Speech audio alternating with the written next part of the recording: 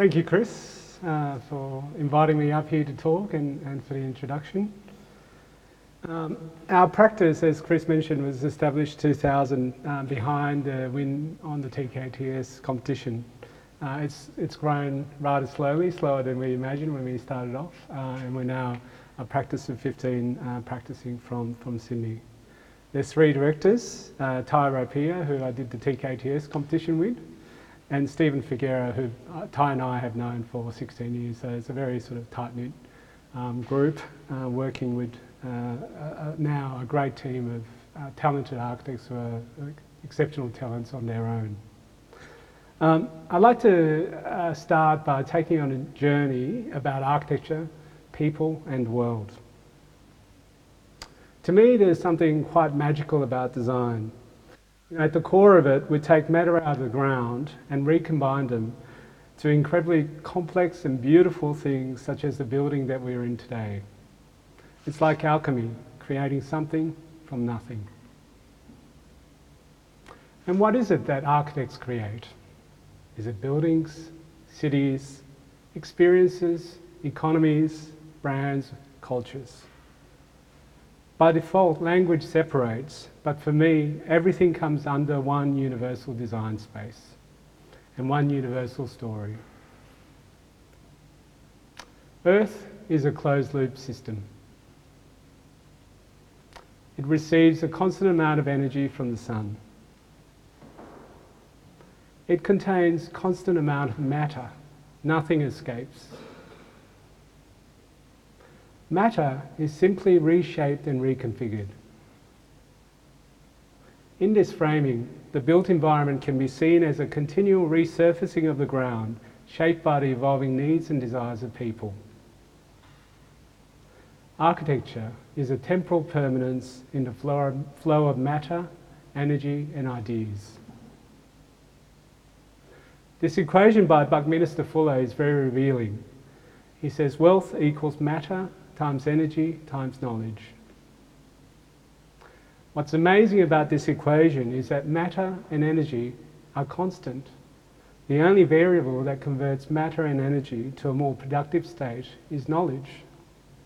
By wealth, I mean both quantitative values, the needs of people, and qualitative values, the desires of people. This isn't just limited to utilitarian benefits, but includes cultural things such as music and art. The accrual of knowledge expands humanity's access to the measurable things that we need to live and the immeasurable things that we live for. Collectively, wealth can be seen as the Earth's carrying capacity for life. This is a graph of world's population. You've got a horizontal axis there, which sort of is a time one from the 5000 BC to 2000 AD, and population on the vertical axis. As you can imagine, in the early days, our capacity to reconfigure our environment is very limited, really to making simple tools to hunt and appropriating caves to live in. Hence, population was limited to where there was food, water, and temperate thermal conditions.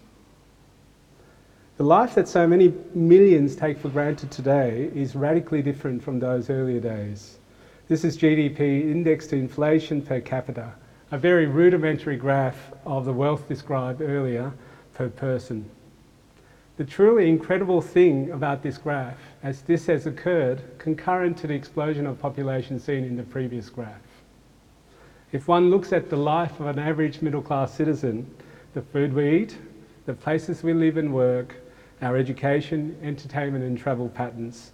It's a life that only kings and queens could afford only a few generations ago. We effectively have 1 billion kings and queens roaming around the planet. How did this happen? Some say discovery of oil, but this is only part of the truth, I believe. A clue is to look at industry sector variation over time. So you have in the dark colour the primary sector, in the mid-grey the secondary sector, in the lighter grey tertiary sector. Primary sector is part of our economy making direct use of natural resources, agriculture, forestry and mining. Secondary sector is manufacturing, taking those raw materials and making physical goods. Tertiary sector is the soft part of our economy activities where knowledge is used to improve productivity, performance, and imagine new possibilities. It also includes intangible goods such as entertainment, culture, and education. You can see here, off to the left there, really in the early days, most of our lives were involved collecting food, a little bit of time in making tools, and perhaps a tiny little bit of time organising ourselves. It really contrasts heavily to what you can see on that right-hand side, where only a small portion of our population is involved in primary industries, and an increasing number of us are involved in knowledge production. And when you combine all those three graphs, there's a powerful pattern which shows Bucky's equation playing out over time. This pattern illustrates the evolutionary trajectory of humanity. And to give you a sort of visual on this, I'm going to do a kind of a rapid fast-forward play of the last 2 million years.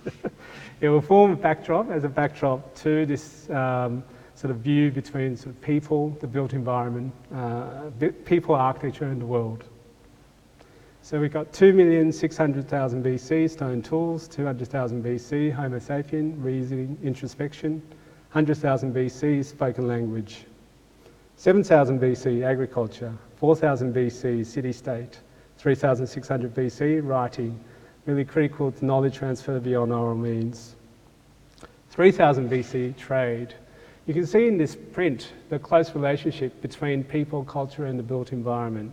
Agriculture in the foreground, showing rudimentary infrastructure containing water and pathways. Animals that are raised rather than hunted in the middle. Reliable food supply affords this society to expand the constructed world to better serve them.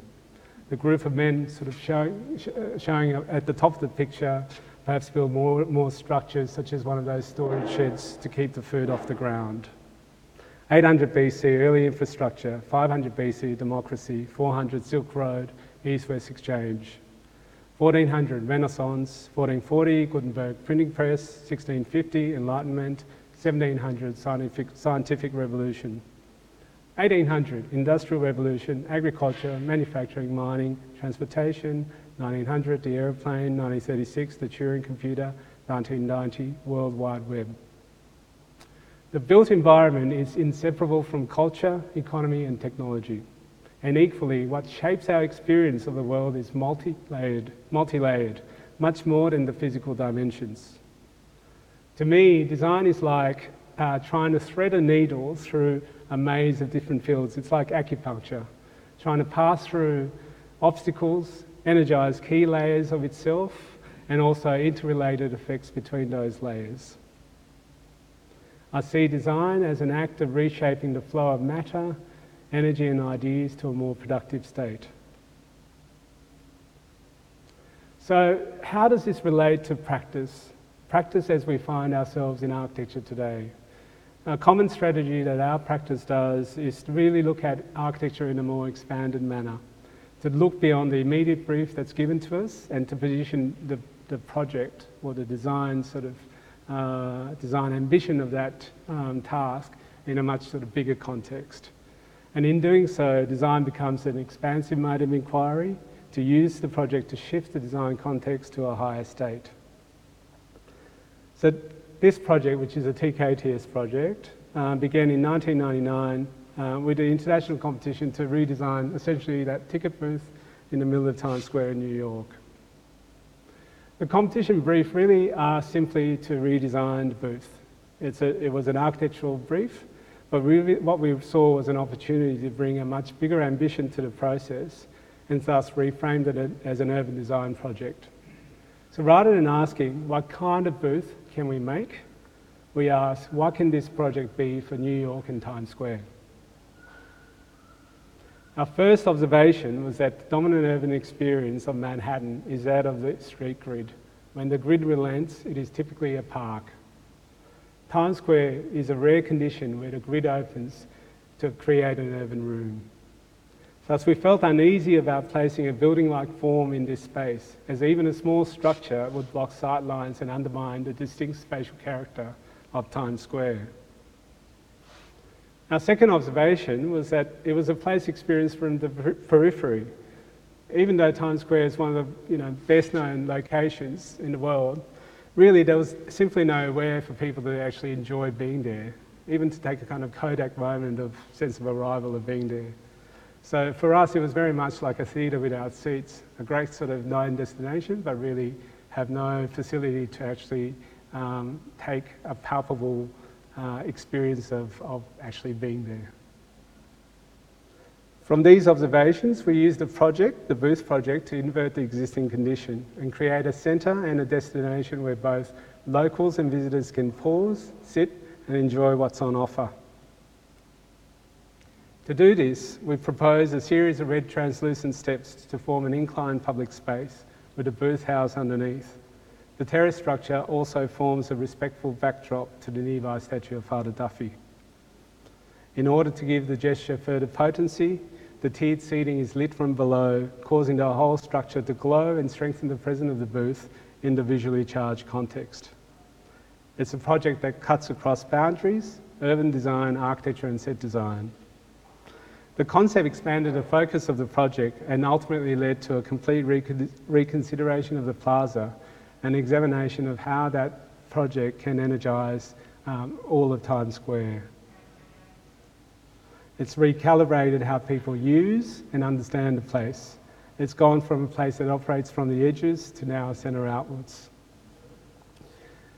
As you can see, the concept is very simple. One of the other things that we tend to gravitate towards in the practice is try to find solutions that perhaps achieve multiple sort of functions, ambitions and reading. So for us, it started off as this simple gesture, just trying to create an unbuilding-like form. So that was the sort of primary purpose. But as we started to realise, well, maybe these can be red steps because there's some reference to theatre, etc. The more we started to think about the project, there were these double meaning that it could take, in the sense that on the one hand, it's a fairly grounded, calm thing, but on another hand, it's a bit like a magic carpet that puts you up and lifts you up and be part of the energy of the place. One of the sort of nicest things that we found after it opened was people approaching the steps and doing a little bit of a tap dance as they arrive onto the steps, as if they kind of arrived, you know, on the centre stage of the world.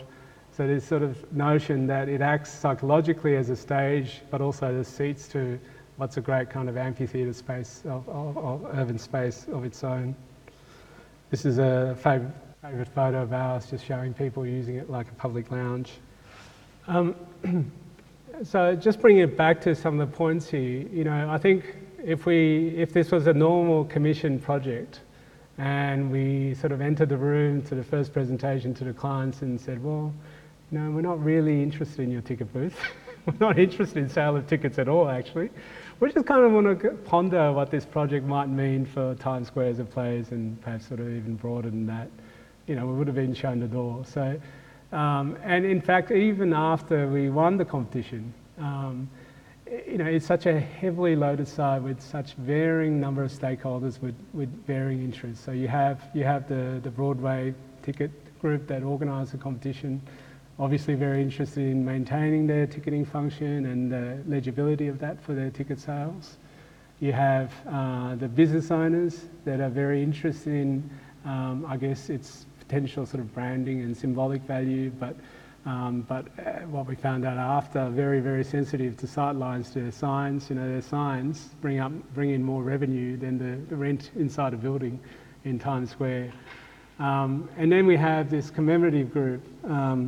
Father Duffy, which that statue relates to, has been there before any of these activities happened. You know, the ticket booths, the temporary one was set up 25 years, well now 37 years ago, before, just to sort of sell half-price tickets to boost Broadway theatre sales. But you know, the group and the namesake of this little part of Times Square really belongs to Father Duffy's legacy. Anyway, they were such strong sort of advocates because the previous booth had such sort of poor relationship to the statue. They actually had started a campaign to have the booth removed from the place completely. This is sort of parallel to the competition process. Once the competition process started, they started rallying fortunately for us, when the competition results were announced and they saw our scheme, they really saw how the scheme can be really compatible to their agenda as well. So they became one of the sort of strongest advocates, essentially saying, well, either this gets built or nothing will ever get built in this location. But what I want to sort of explain is that, you know, after the competition and the design is out there, most of the stakeholders are primarily looking at it from their own individual perspective. And one of the nice things about this project was when it's all finished and done, when you talk to them, all they talk about is urban transformation. Every one of them is an urban transformation expert. And it's a lovely thing to happen where, you know, you can introduce a bigger ambition to a project, and ultimately that is what engages them as people and as sort of contributors in the change in the built environment. So it opened before the pedestrianisation of Broadway, and it was just serendipity that the incoming, because the project spanned 8 years, it spanned Giuliani's era when the competition was run, and Bloomberg's era upon construction. And during the construction, obviously the Bloomberg administration were looking to humanise and pedestrianise a lot of the city, and Broadway being one of them. And it was just serendipity. The booth really helped shift people's minds, which sort of helped along this broader ambition to, I guess, balance the impact of cars as well as pedestrians in those spaces. It's also been successful as a branding device, not only for TKTS, but for Times Square in New York. The other thing that we often do in the practice is really look at how different aspects of our built environment evolves over time. And we find that when you look at the built environment from that evolutionary perspective, sometimes you can see there's gaps between the sort of norms of the built environment that we have today and the cultural, social, economic, kind of technological conditions that are today. So there's a sort of culture shifts, but the built environment hasn't caught up. And cemeteries are definitely ones that we believe there's quite a lag. It's a typology that has existed for a long time, and it's increasingly out of sync of how people want to mark the passing of their loved ones and celebrate their past life. And it's a project we're working together with landscape architects McGregor Coxall. On this one, we're both architects and project partners on the venture, which really looks to reinvent and modernise remembrance. The inaugural project here in Sydney, not here, but in Sydney, is set in a natural bush setting with the intense activities just isolated to the middle of the site, which is the rectangle you see in the middle there. So these are some photos of the site. It's a fairly untouched part of the Cumberland Plain. There are native vegetations, almost sort of semi-rainforest-like, because there's quite a bit of established landscape, which means established trees, which means that in the valleys you get sort of stratification of the ecosystem, and you get quite big differences between where there's the sort of where the light is getting in, light is not getting in, and the light is getting in. I mean, we love walls, but this is a very big one. The central walled area is 200 metres by 100 metres, and it's about 4 to 7 metres in height. So the master plan originally was conceived primarily from an environmental perspective, in trying to use the cemetery project as a way to retain the ecosystem that's there and the vegetation.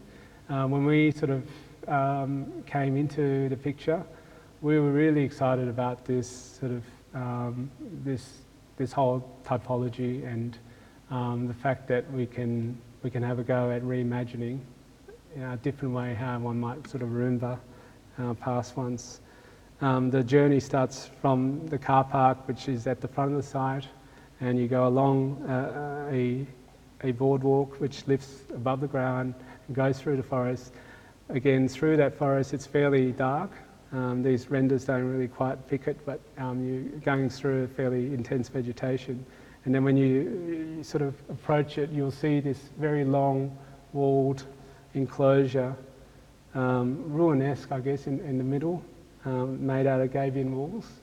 And then you go through this passageway, and then when you open out in the middle, the light changes because it's one area we will clear out and we'll revegetate with exotics, so the sense of the place will shift at that point. The chapel is an open chapel, and the design for the subspaces within the chapel is created as a series of nested spaces, I guess. So there's you go into that large wall space, and then you have courtyard spaces that you see, and then you have another courtyard spaces that you discover. So there's a series of layering within that. The chapel that you see in the bottom right, bottom left there is an open pavilion, and then there are a series of blocks, programs being created with blocks to kind of to create, I guess, a spatial experience that's more like a maze as you discover other layers to the program that's within the different functions that are within this centre. This is out in the landscape, and so the burial just takes place in a natural setting. There's a very small marker that's placed so that one can come back and find one's loved ones. And during this process, because part of the site, part of the brief was to look at, well, how we tackle ash interments. Cremation as a choice has overtaken burials, but there's really very little ritualistic, experiential and spatial infrastructure to support this. So we haven't started tackling this in whole heart, but this is sort of another huge design area we're really excited over, because in a sense there's very little typology that's out there that matches probably the desires of people out there. Other times, typologically speaking, it's more questioning, I guess, the trajectory that evolution has taken. So this is a Narrabeen house. It sits alongside the Narrabeen Lagoon. The big lake lagoon is to the bottom of the page. You can kind of see just sort of one arc of that at the bottom of the picture there. But within the streets itself, you have a very typical suburban pattern. So to give you a picture of what the street looks like, that's a Google Street View. You know, very undistinguished, even though the lagoons and the water edge is quite beautiful. You really have no idea of any of that from the street. This was the existing home. It was a single frontage home, quite sort of two-storey home. But like a lot of people, they needed more rooms for their growing family, larger living rooms, and a home office, and also a double garage. And when we looked at other projects in the area, you know, we just started to reflect on how the suburban model has evolved over time, and to us it felt like what started off as this idea of retreating away from the city to have sort of best of country life and city life in suburbia has really sort of settled on, you know, the image of a homestead in a kind of garden-esque setting rather than the actual lifestyle it offers. So Ebenezer's House of the town-city concept, best of town and country combined, and then this is where we are today. So in that context, I guess the sort of things that were in our heads was, you know, can the suburban ideal be more than the image of the homestead? Can the idea of retreat be strengthened? Can we reassert the presence of nature? So we're really looking to imagine a design that perhaps changes from one that's focused on the object of the house to a more experiential model conception of the house. The plan here with the upper level placed off to the side here. The house, probably the most distinct feature of the house is the courtyard in the middle and the way that you enter into the house. The entry is on the top of that plan along a small passageway which starts to sort of pull you away from the context you come from and then draw you into the house. The courtyard also organises all the social program of the house, so the home office, the dining areas, the living areas, the pool. It was also in a flood zone, and that's why we had to, in the end, rather than do a renovation to the current house, eventually had to pull down the house because even though it's a courtyard typology, it had to be all 1,200 above the natural ground level. So you can see the sections, quite a mute expression to the building. And here you can see along the street, it doesn't give much away of what sort of contains within.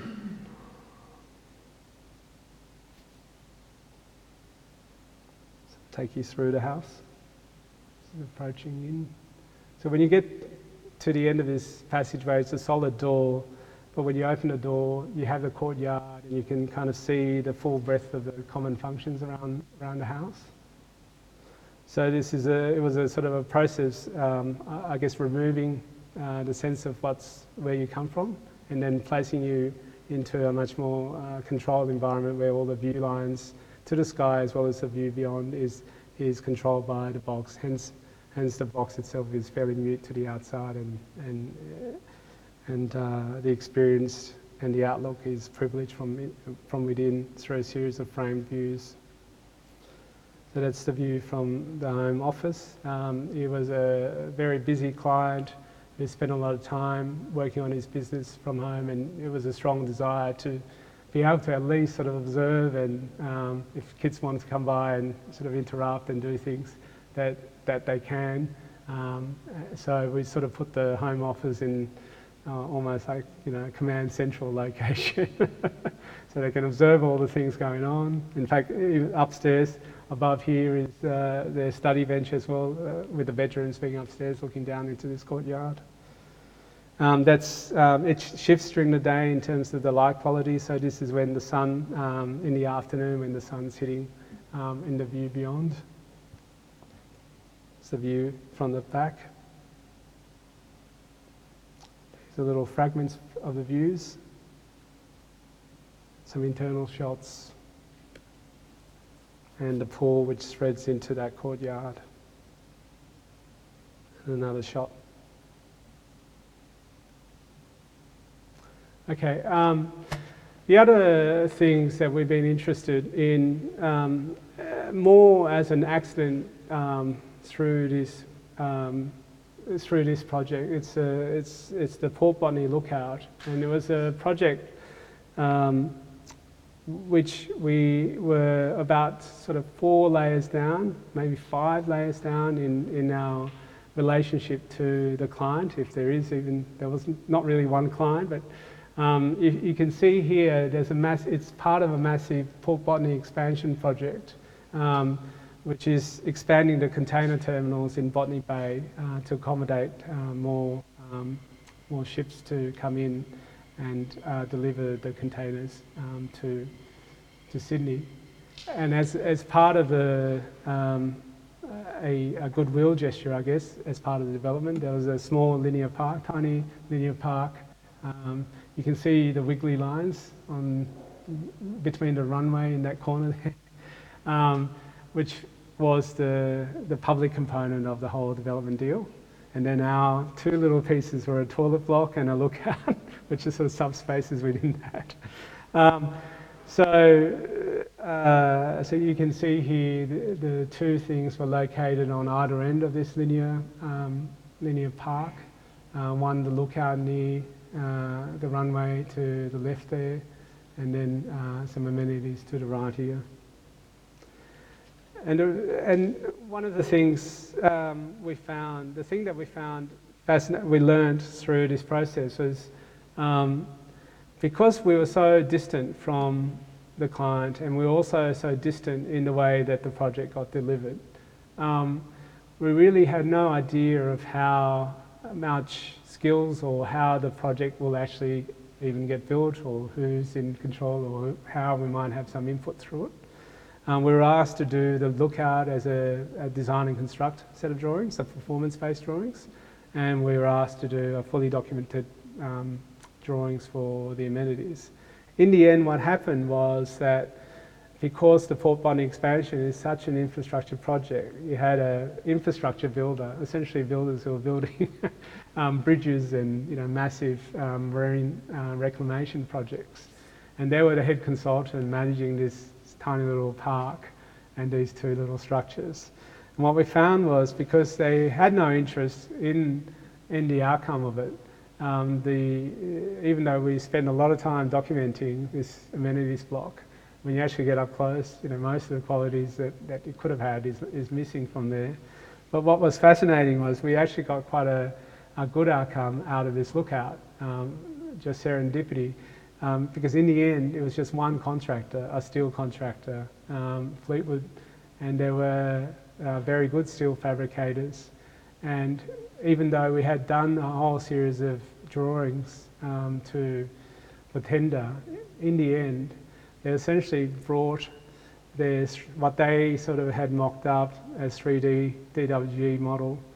We just had a SketchUp model of this. They came to our office, we just compared the two models, shifted it to get it to a point where we were happy with what their model showed. And in the end, they just took that model back to their workshop, and they had a program which would work out all the tolerances, all the sort of welding joints they require, all the sheet sizes, optimization of cuts, the modules they need to do, fully fabricated from the workshop and then dropped in, and it just kind of came together beautifully.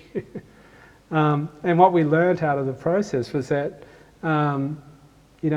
contracts and how we might imagine the tools and the methods of delivery can be, it can be a really effective tool when to be part of, I guess, the design thinking early on in the design process. So on other projects where we find ourselves in similar circumstance, where we are unsure, or where we feel there's a sort of a geometry and a sort of complexity of form that we want to do, but we want to have more confidence on the way that it gets delivered.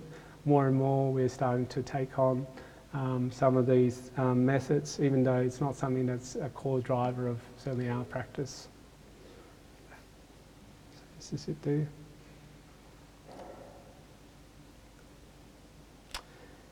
Commercial and public value. So, sort of in the intro, was trying to map out a view of architecture or view of design, really in essence about through the different way one might structure different kinds of relationships, you create new kind of values and new kind of possibilities. And City of Sydney has an interesting situation where any project over $50 million or over 1,500 square metres of site area has to run through a design competition process. It's a pretty radical policy because it applies to private land, not just public assets. So you have a condition where, as a private owner, you can't even select your own architect or your own design that you like. They see in that urban condition and projects of that scale having such impact into the public realm that they would like to see, they require it to be tested through a competition process. On benefit to the developer, they get 10% additional floor space, which is a significant amount of value, or 10% in additional height.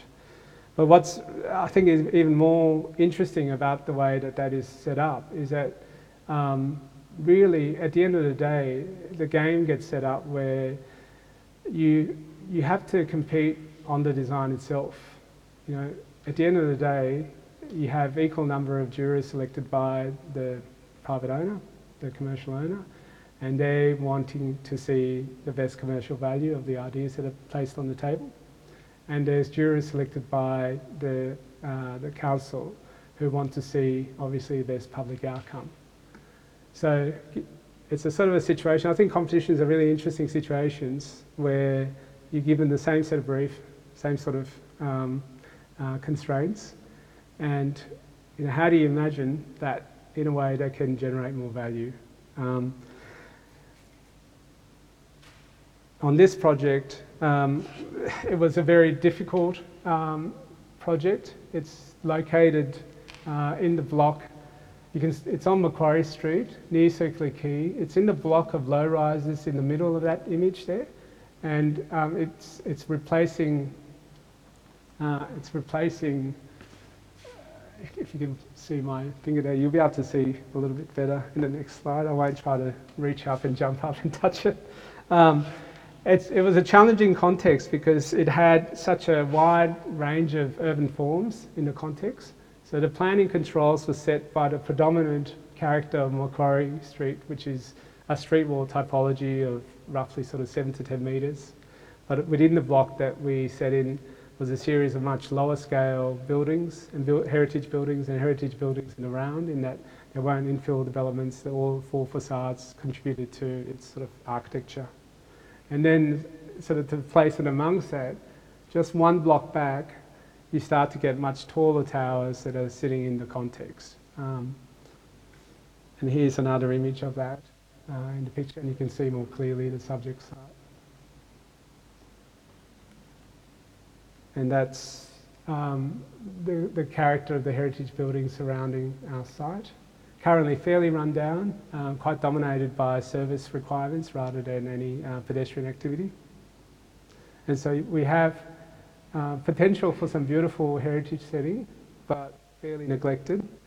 But then from other perspectives, quite gigantic scale elements from the key apartments, the Carl Expressway and the AMP Tower. So the proposal here, you can see, is the faceted bronze tower sitting next to the sandstone transport house there. The strategy is probably best understood. We did a series of moves below that datum of roughly sort of 4 or 5 stories. They're really heavily related to the condition in the public domain on the ground plane. And then there was a different set of moves occurring above that that really looked at maximising value for the client. And we try to use both of those forces to create a kind of architectural expression, spatial ideas, and a whole lot of other ideas that we wanted to bring to the project. But it's really underpinned by trying to create value on those two levels. Nighttime image from Botanic Gardens. So if we sort of swing around to the north, Albert Street here, you can see how the form of the tower is really modelled by its condition. There's a datum line that's set which sort of can frame the heritage buildings in the round, as well as sort of match the datums of the forms around it. It really looks to be kind of like a pinwheel where it's collecting these smaller items and creating an ensemble around that tower. So Macquarie Street, respecting the predominant height there and the rhythm of Transport House, which is the building to the left, a beautiful sandstone building with bronze inlay facade details between those double columns. So this is the ground plan. So to orientate yourself, Circular Quay is, north is to this side, to the right side. Circular Quay is to the top of the page. Macquarie Street runs down here. What we try to do in locating the lobby and the movement patterns is to create a context which really makes the most of what's surrounding it. So the primary public address to the development is on Macquarie Street, and there's a double height colonnade, double height lobby space that enters into the main lobby, which is a 5-storey void that cuts north-south across the plan. And so the entry experience is much about borrowing from the qualities of the buildings adjacent to it, to the transport house. And then when you get into that 5-storey void, it is really as much about framing those views to the transport house facade, but also the corner of this building, as well as the view out, sort of suggesting the opening out to Circular Quay. It also forms smaller, micro, finer grain spaces. There's a little square that's formed with a boutique commercial. The program to the north is thought of some sort of activator, or a visual activator kind of program we hope to find, such as a gallery. And to collect a set of, to conceive that ground plane experience much more like part of the public domain, rather than, in essence, sort of entering into a lobby of a, exclusive, expensive apartment block. And we really look to the texture and the materiality of the lobby and the ground plane. We conceived it to be no different to the public space outside, and really borrowing off the character that's already within that setting. So the tower itself is a sort of a bronze unit that sleeves over that lobby space. You can see this is the cross-section here, which is a bit easier to understand the spatial character of it. So predominantly natural material, bricks and stones will be used. You can see that facade of Transport House to the left there, and the way that you enter from Macquarie Street, and you come into a fairly dramatic 5-storey space, which also kind of frames views, a vertical kind of view slot back to Transport House, but as well as to the north to this courtyard and the other heritage building. It's the view of the courtyard. And there's an existing, from that small L-shaped building, off the courtyard, there's an existing heritage there that we're reintroducing to use as a shortcut to Circular Quay. So all of these, circulations, we're really interested in how circulation can be manipulated to start to activate and give energy to different parts of the site. So on the developer side, we use the metaphor of hats a lot in our offers. We try to wear the hat from the developer side, from the marketer side, from the builder side, etc., and see from that perspective what insights might be gained. Here, we looked a lot from all those perspectives, but one of the things that we came to as an interesting situation is that the top one, if you can imagine as a generic equation where 50%, 30% might be the site cost, 50% might be the construction cost. You sell 100%, you make 20%. Often there's quite a bit of pressure to save on construction cost as a way to drive increase in profit. But what became really fascinating was that even a small increase in sales price to the same sort of cost of construction can have a much greater impact on your return on investment. So a 10% increase in sales price can effectively a 50% increase in profitability of the development. So we rang around, we had Collier's advising, so we were asking, well, what are some sort of core drivers to sales price? Is it north facing, south facing? Is it wider frontages, narrow frontages, cross ventilation?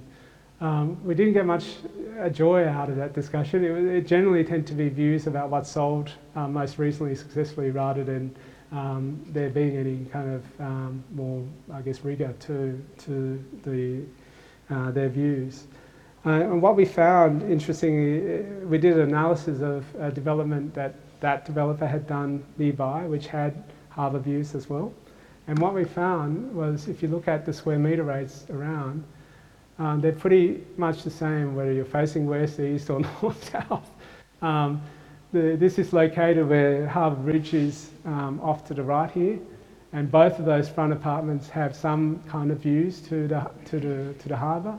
The one to the top has a western, sort of northwestern view.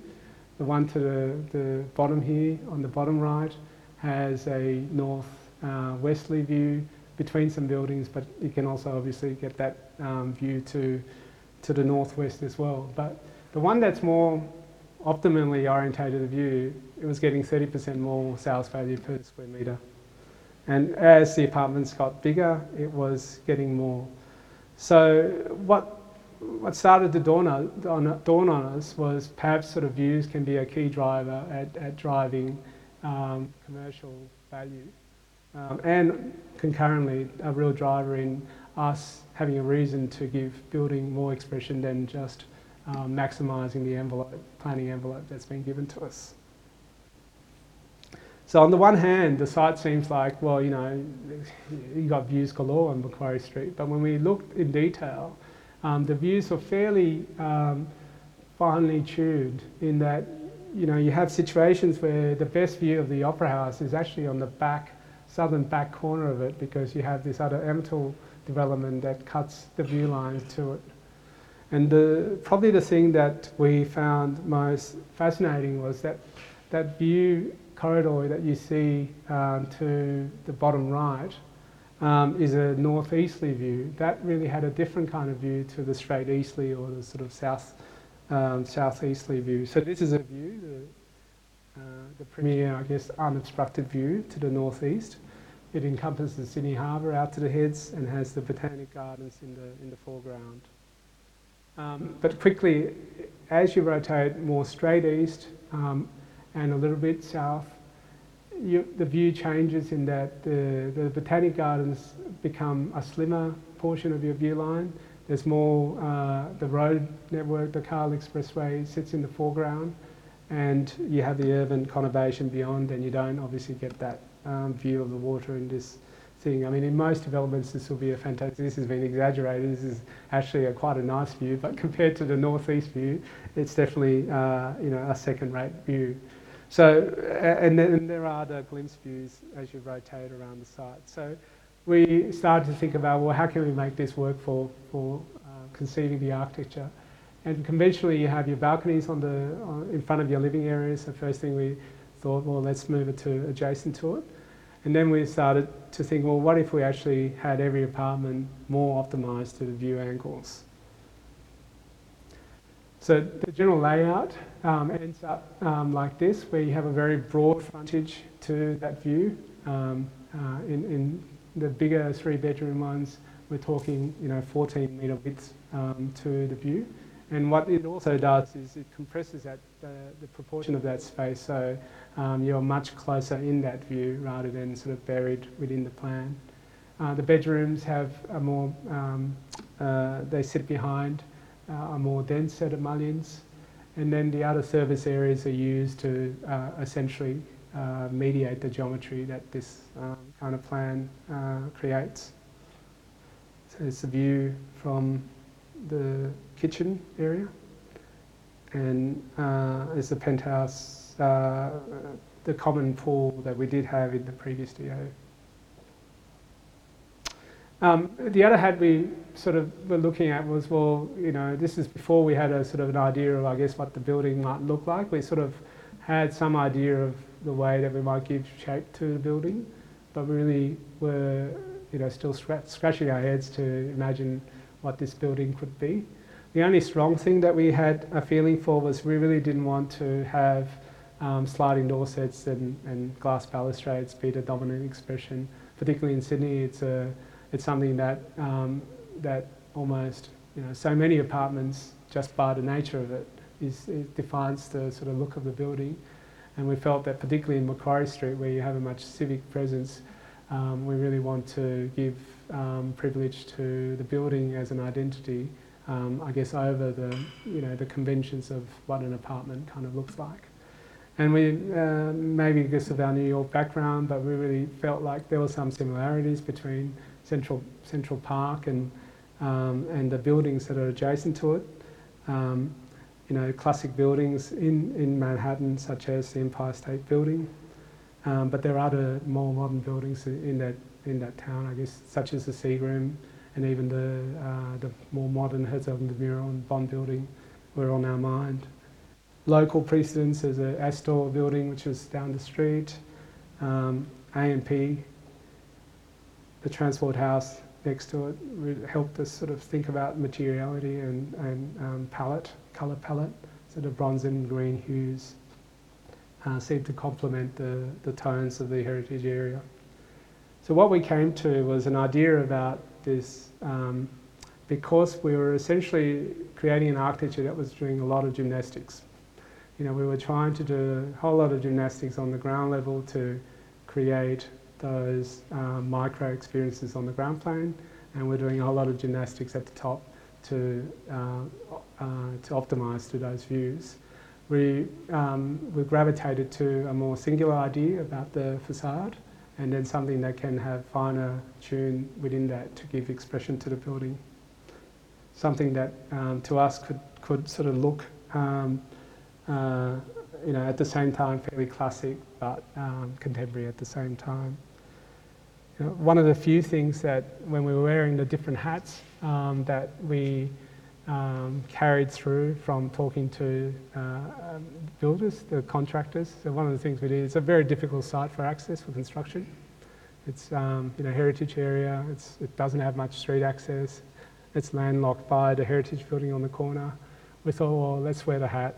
What if you had to wear the hat, build, and it's got an existing basement you had to keep. So there's only certain places the core can go. So with all those constraints, if you sort of talk to a builder and say, well, what would be the easiest way to build on this site? You sort of approach it from practicality of construction. What would it be? We had lots of discussions, but in the end, the kind of forms and the kind of way that you could build that optimizes for that purpose, really the benefits of that really didn't outweigh maximising all the other benefits that you could perhaps conceive. The only thing we did carry through was that they explain any project over 12 stories generally is done in a jump form. So it's where the concrete is poured and the facade systems are more lightweight, like a commercial office building, and they can chase at the same pace as a core construction, which allows them to finish the project quicker and be more effective. So we start to conceive the whole, even though it's a residential building, conceive all the operable windows, all the sort of balustrading and balcony and all of these elements as something that can be done as a curtain wall sort of system. And that's sort of carried through, and it's been quite good to have that advice and have to conceive of the residential construction in a slightly different way. So it's the facade, some prototypes, and a more realistic rendering of the tower in the context. So bringing it back to a more classic building, classic architectural project, I guess. This project is a large rural estate project. In fact, Matt here worked with us on this project as a QS. It's great to see you up here. When we were approached to do this project, the client sort of visited us a couple of times before engaging us, and eventually when he engaged us, it was fairly tentative, and I realised later on that it's because he had sort of gone through the process with a couple of other architects before. Like the exchange back in Sydney was, as one might expect in any other kind of commission, you're given a program list of areas and things that you might need to accommodate within the project, and some images of projects that they like, and sharing that with you. When we came up to the site, what was really fascinating for me was that he'd already spent about 2 years planting 4/5 of the site with trees, and it was a massive endeavour because there were so many people on site clearing out the landscape, preparing it for the site had a lot of camphor laurels, which really was suffocating any of the native vegetation to really take hold. So a lot of the hard work was in preparing the land so the native hardwood vegetations and other rainforest vegetations can be put in. So, it's a forestry project. So he had spent quite a bit of time and money investing into this. It started off because he originally went up to, him and his wife went up to commission a bed for themselves with this furniture designer, Tony Kenway. I'm not sure whether you guys, any of you have heard of him. But they got into a discussion of really the shortage of hardwoods that are starting to emerge in the country, because all the old building stocks that the hardwoods we use from are running out, and no one is planting them anymore. This is the Tony with his artistry. So you can see here the previous, as it states now, and what it might look like in the future. So spending time on site, really, the question that I just asked was, well, how long do these trees take to grow? And he said, well, you know, the quick ones are about 50 years and the really good ones are about 300 years. And I'm looking at him and he's got kids with kids. And he sort of penny dropped that really he's starting something he's actually not going to see in his own lifetime. And I think this vision of doing something that sort of goes beyond one's lifetime started to take hold for both the client and us as something that's fairly unique. And so suddenly, just through, I guess, that observation, the dialogue shifted. We still have all those everyday requirements of the brief, but overlaid into that was a sense that the project can have a broader set of meaning and value to him personally. And so quickly the discussions really happened about the nature of that site, where it is geologically and historically in the context. You know, I was really fascinated to see that the volcanic caldera which shapes that region, it's so massive, it's crazy. I mean, you can see Byron Bay there, you can hardly see the centre of the crater. If you zoom out on Google Earth, you can see that ring which is reaching out. You can kind of, that starts to sort of ponder why the fertile nature of the ground, the topography that gives its aesthetic qualities, the kind of social dimensions that might have emerged through that kind of geological sort of condition as well. And we talked a lot about how, about ruins, about forms in nature, just to start to sort of find common grounds about how we might approach the project. It was a project that's been probably the most deeply collaborative project with a client, very heavily involved in all ideas in the project. So this is a rendering of what we imagine the future site will be. So the first two projects that have been complete are two sheds which sit on the rim between the domestic landscape, which is fairly cleared landscape, against the future forest. And there were important projects because the lines in those landscape and the way it shapes and sets the relationship between what's the private domain and the forest really starts to structure how the whole site might evolve. So we're really careful in thinking about, in essence, its role in structuring the site. The two sheds have a kind of a conceptual pair. One is the shed one is like a structure which sort of straddles the wall and cups sort of a void. The other one is a cantilever from the back of the ground and holding a solid object. So, but they're linked by a wall that joins them. The shed one here, you can see the wall and the various makeup. There's a small linear workshop section at the back, a series of operable door sets, which which really are sleeved within a strong sort of concrete enclosure.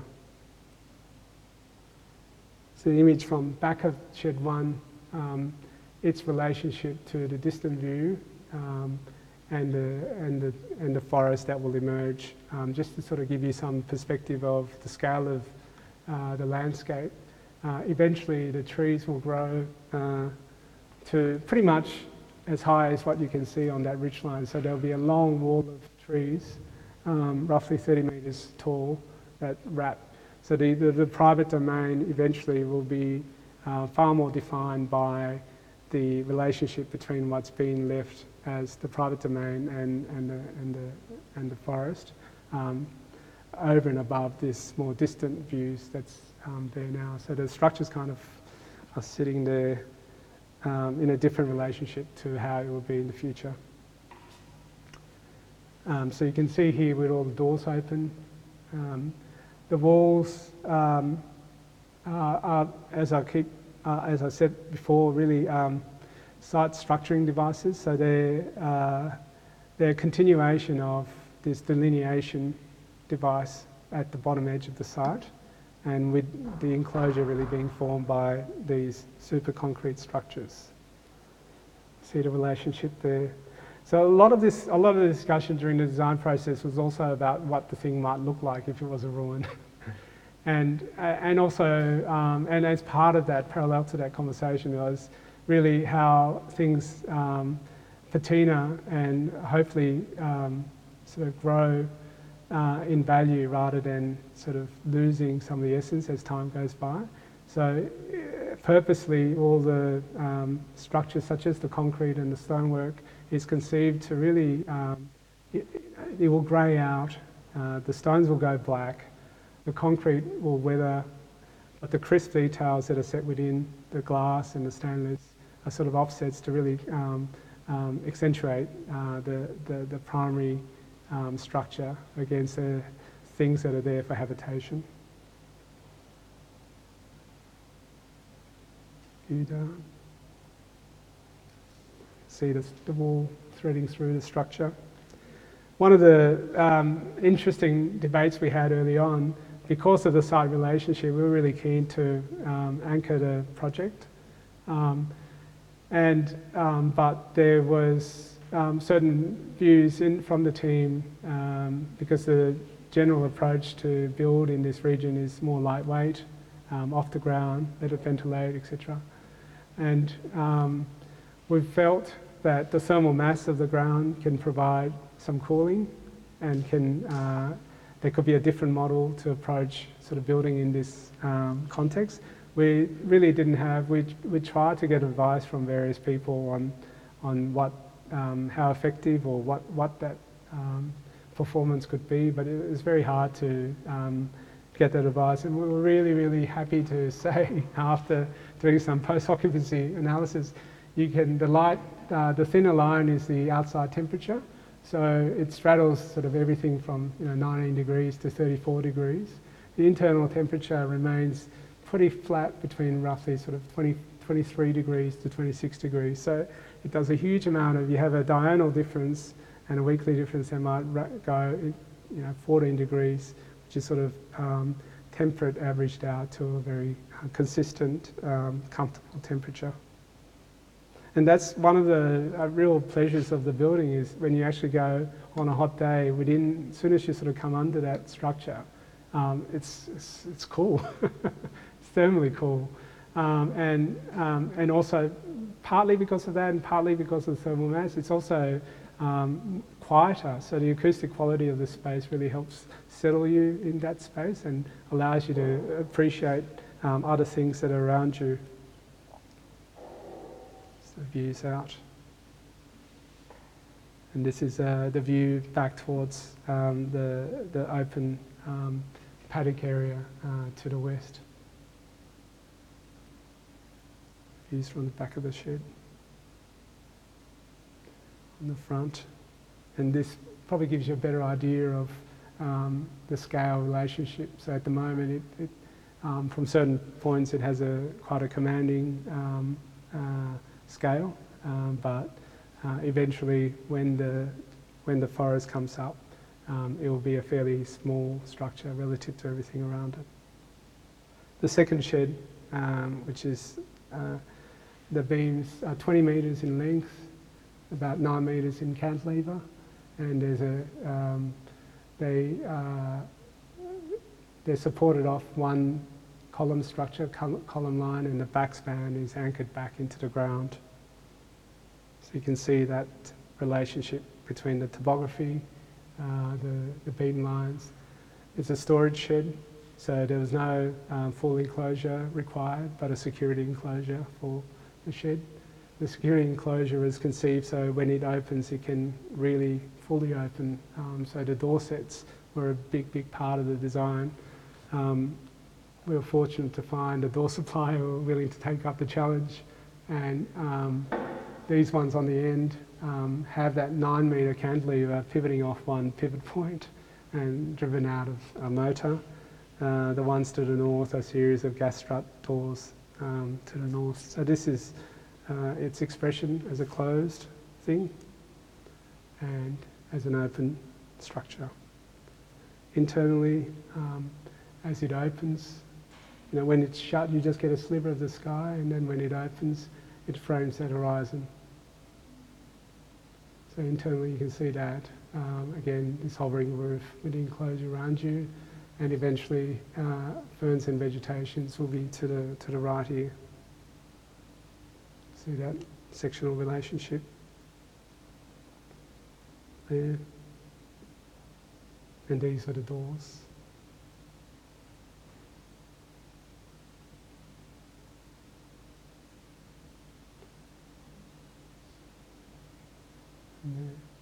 So those two structures now kind of sit quietly, almost sort of waiting for the trees to grow in its own unhurried path. And we're working on other structures on that site at the moment. Thank you.